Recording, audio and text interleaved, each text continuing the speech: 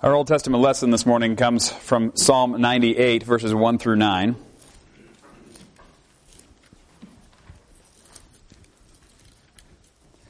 It's going to be found on page 483 in your Pew Bibles, or 935 in the large print.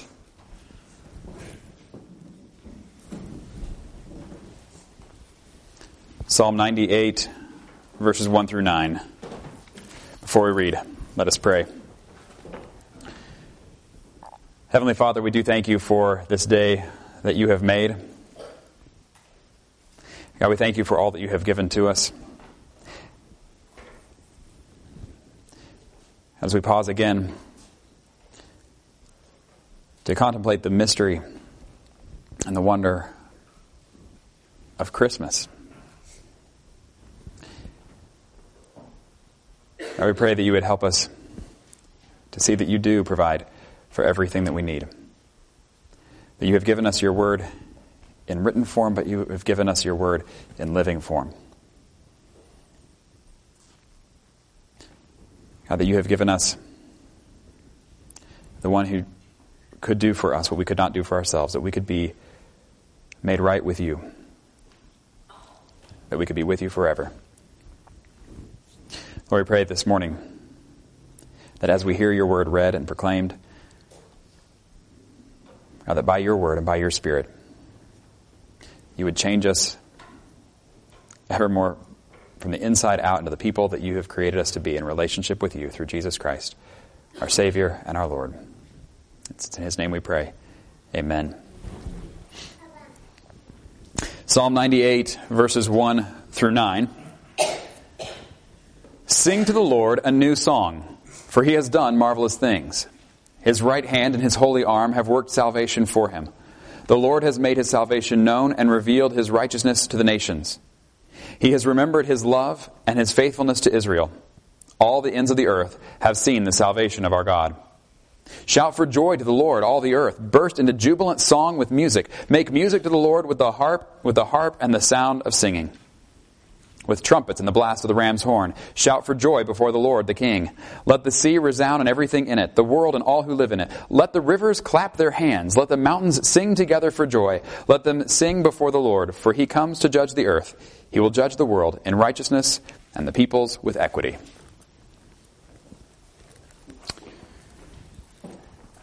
Turning to our New Testament lesson, John 16.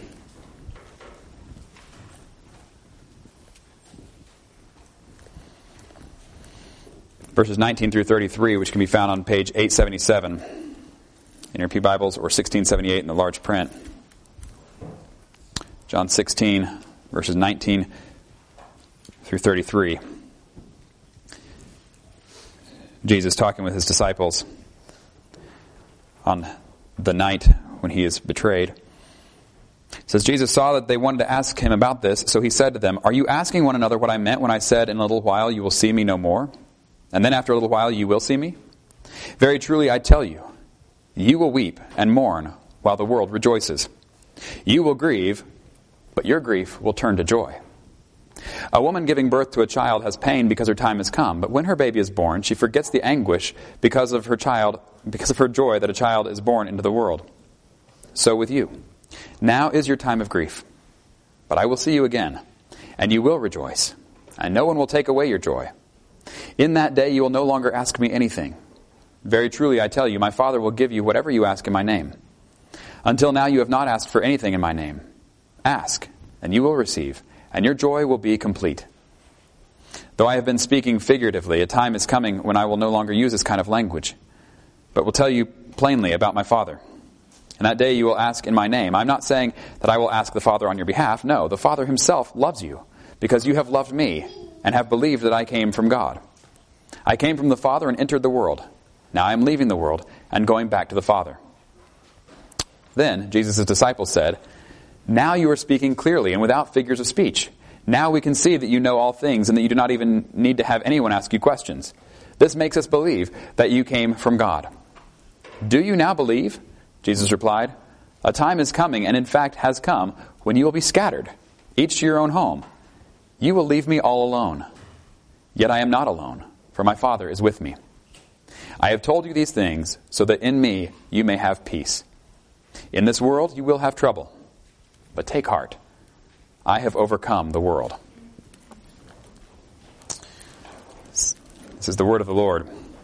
Thanks be to God.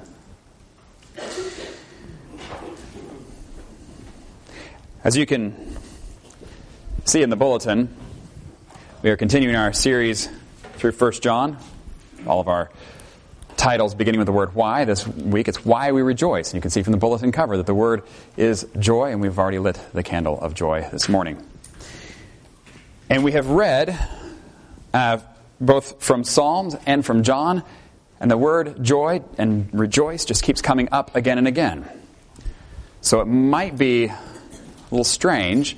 The sermon text for the day actually doesn't use the word joy at all, or rejoice.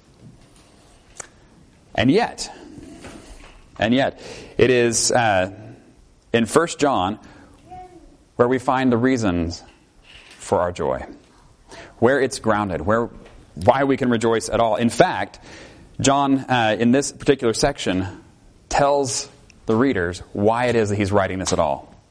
Why is he writing to them? But this isn't the only place he says this in the letter. In fact, at the end of the letter, he says, I write these things to you who believe in the name of the Son of God, so that you may know that you have eternal life. That's a good reason to write this. But at the beginning of the letter, he actually says, we write this to make our joy complete. This is where the joy comes in. And it's not that John is changing his mind along the way and saying, I write this to make our joy complete, and then later on he says, no, actually, never mind. No, here's the real reason I'm writing.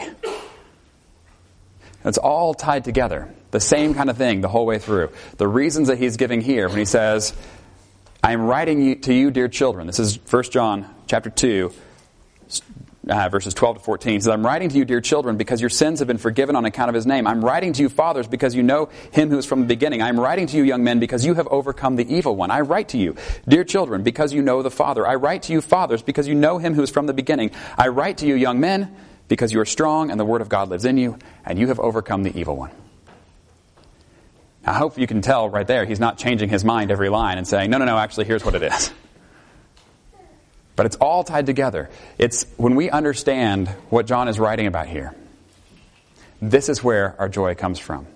And this is not always an easy thing to hold on to, because we live in a world where joy seems to slip so easily from our grasp.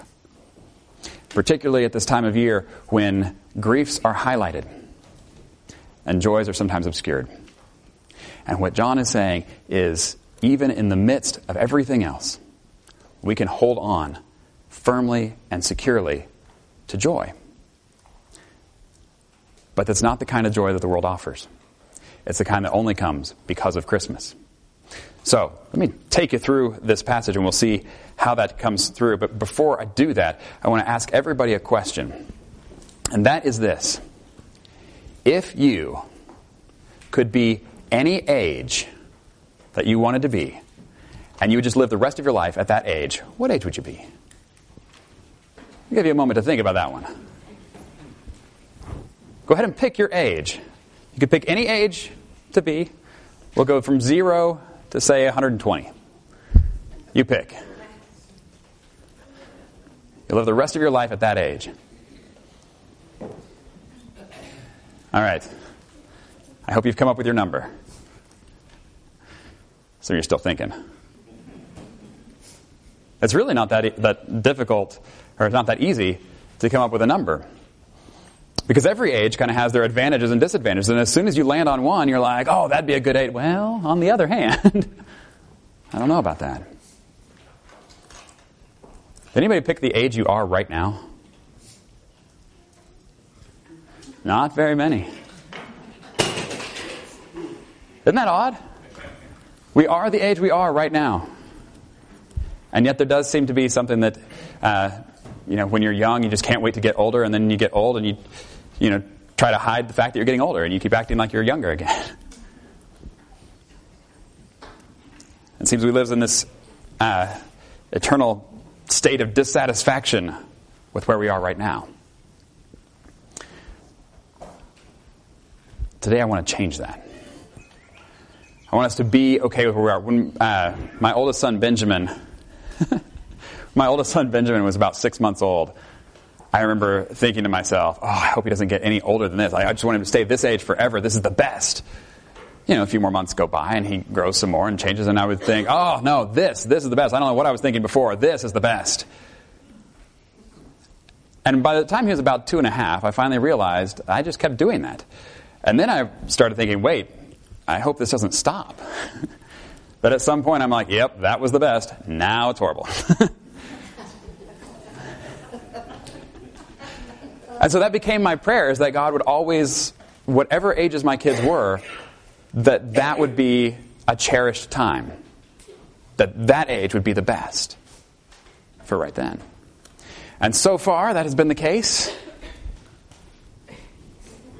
Although turning 14 next week, maybe a little nervous on that. See, now, Benjamin, there's pressure now. Because in a few years, we got all these witnesses who are going to come to me and say, you still think it's the best? And I'm going to have to say yes. So we got pressure. Okay. Kidding. Now here's the reason why whatever age we are can be the best. And it doesn't have to do with our actual chronological age. It's because there are advantages and disadvantages with every age. But here's the beautiful thing.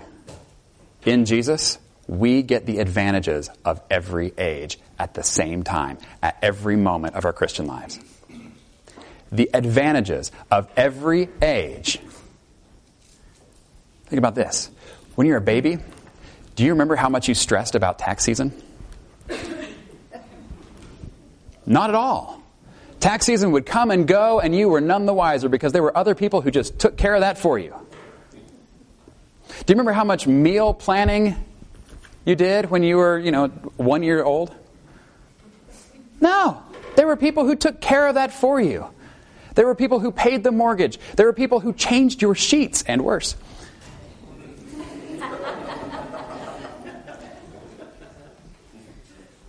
There was a level of dependence where really, if there was nobody taking care of you, you wouldn't have made it. But there was somebody taking care of you. That's why we're still here.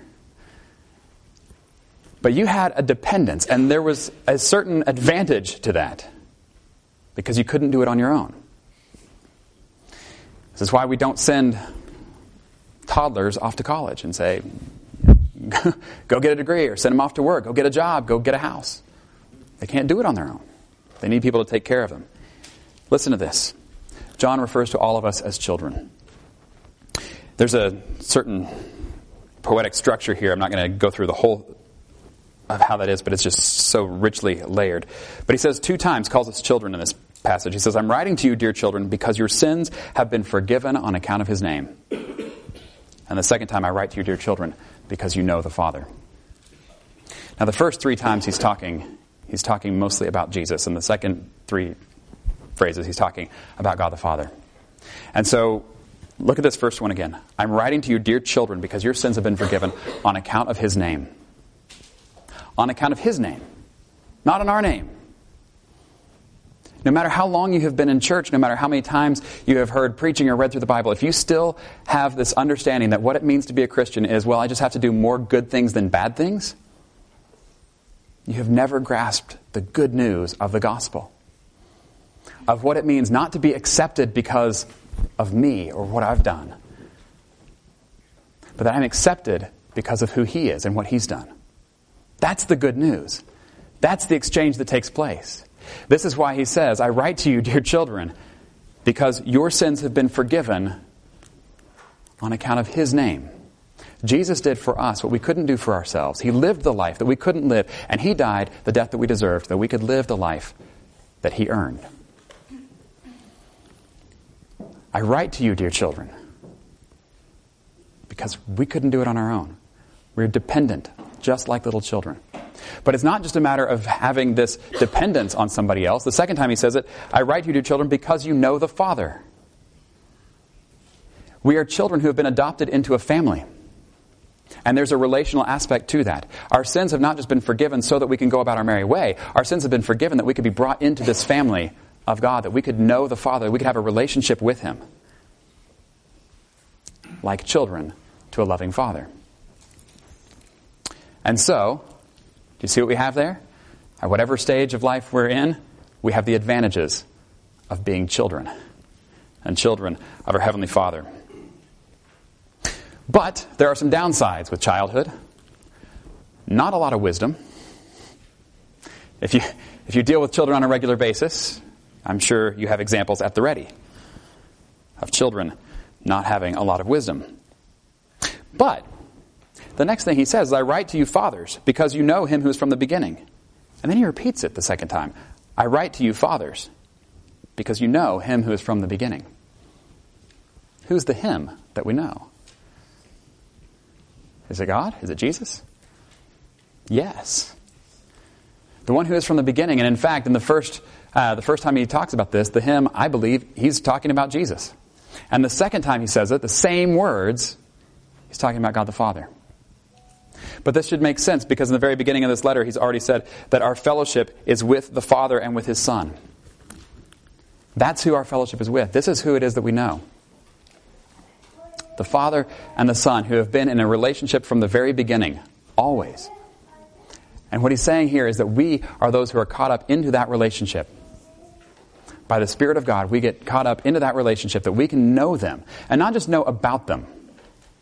Not just know about God, Father, Son, and Holy Spirit in some sort of academic or intellectual way. Not like we know about celebrities, or we know about distant Facebook friends in quotes. But really knowing God, Father, Son, and Holy Spirit in a relational way.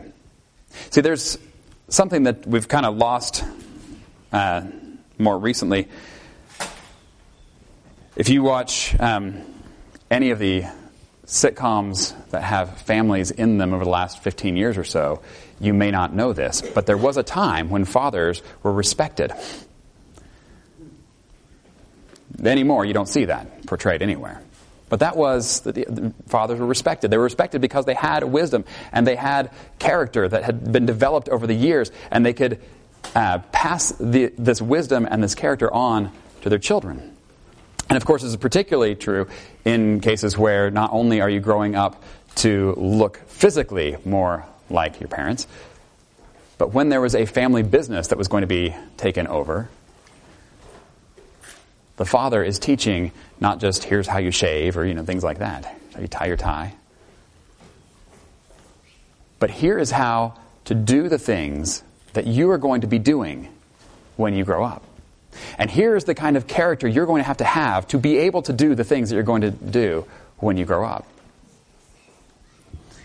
There is a wisdom and there's a character that comes not just from being alive a long time, but from having this living and loving and trusting relationship with God the Father. And it so impacts who we are that it actually refers to us now as fathers.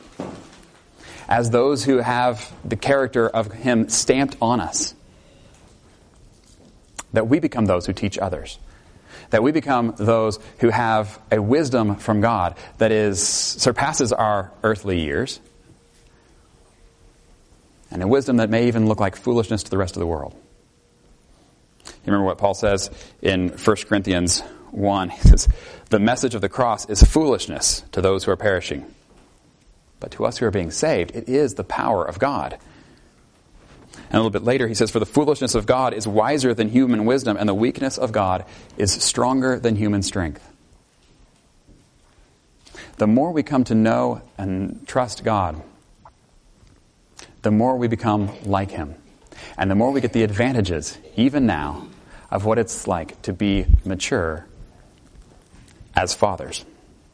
By the way, I know that there's a lot of male imagery here. We've got the children, it doesn't say which, but then we've got fathers and then young men. And so if, as women, you're feeling particularly left out and you're saying, this isn't about me, it is about you. It's about everybody. In the same way that, you kind of have to make a little adjustment to see it there. But in the same way that men kind of have to make the adjustment when Paul refers to the whole of the church as the bride of Christ. And so, is that just talking about women being the bride? No, it's talking about all of us. So we all have to kind of make those adjustments. But this is not just a gender thing. We'll get past that. But the third one is, here's the difficulty, though, with the maturity that usually comes as you age. You get this wisdom and you have this character, but you lack the energy and the strength you used to have. And so you go and you watch the high school athletes, their various sporting events, and you sigh and you say, to be young again. But John says next, I'm writing to you young men, because you have overcome the evil one. And then he says again, I write to you young men, because you are strong and the word of God lives in you, and you have overcome the evil one. We have the advantages now of youth, whatever age physically we are, because we have this endurance and this strength that cannot be overcome. You know, in Isaiah 40, 29 and 31, does he give strength to the weary? And how does it go, Jonathan? He gives strength to the weary and increases the power of the weak. Even youths grow tired and weary, and young men stumble and fall. But those who hope in the Lord will renew their strength. They will soar on wings like eagles. They will run and not grow weary. They will walk and not be faint. Do you hear that? This strength and this endurance that we have as we hope in God, that is not tied to our physical age and it's not tied to our physical energy level. But it's because our battles, as Paul reminds us in Ephesians 6, our battle is not against flesh and blood. But we have this spiritual battles that we're waging. And this is where the real strength and endurance is needed. Now, that doesn't mean that we don't do things physically. We certainly do. If you remember a couple years ago when we went through the book of Nehemiah, there was a pattern to Nehemiah's life that we should all have. And that is there was kind of a three-part thing. There was something would happen. Nehemiah's first response was pray. And second response was act. And that was the constant pattern. You read through the whole book and you see something happens, Nehemiah prays, Nehemiah acts. But he's acting on what his relationship is with God. And sometimes we get this backwards, or we think it's an either or. We either act or we pray. This is what we saw on the cover of the Daily Mail last week. You know, where there's this prayer shaming that's going on, where people are putting these two up against each other. You either pray or you act, but there's no way to do both. And we say as Christians, of course you do both. Of course you pray and then you act, but you have to act out of your prayer. Not act first and then pray, afterwards, like, okay, God, I did this, so make it not mess up too bad. We pray first. We seek God first. We put our hope in Him before in our own strength. And then not out of our own strength, but out of His strength, we act. Do you see the difference there? It is life-changing. And I don't use those words lightly. This is where, as John has written all of this, he says, these are the reasons I'm writing to you. That you may know that you have, whatever your physical age is, that you have all the advantages spiritually, because of Jesus, of dependent children, of wise fathers, and of strong young men. That because the Word of God lives in us, because we have a living and trusting relationship with Jesus, there is nothing that can overcome us. Let me read to you this passage one more time. And I want you to listen for the joy that can be ours if we really understand this. I am writing to you, dear children, because your sins have been forgiven on account of His name. I am writing to you, fathers, because you know Him who is from the beginning. I am writing to you, young men, because you have overcome the evil one. I write to you, dear children, because you know the Father. I write to you, fathers, because you know him who is from the beginning. I write to you, young men, because you are strong, and the word of God lives in you, and you have overcome the evil one. We live in a world that wants to hide the joy, rob us of joy. And we will see evidence of that everywhere we look. But when that comes, and when all we can see are the reasons, are the negative aspects, in the same way that when we started thinking about what age we would pick if we could be any age, and you start going, well, I don't know about that. We can always find the negatives. Let me encourage us today to go back to what John is talking about.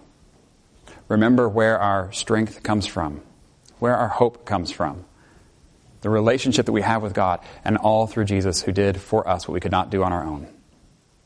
And out of that, live powerful lives of joy no matter what our circumstances. In the name of the Father, the Son, and the Holy Spirit. Amen.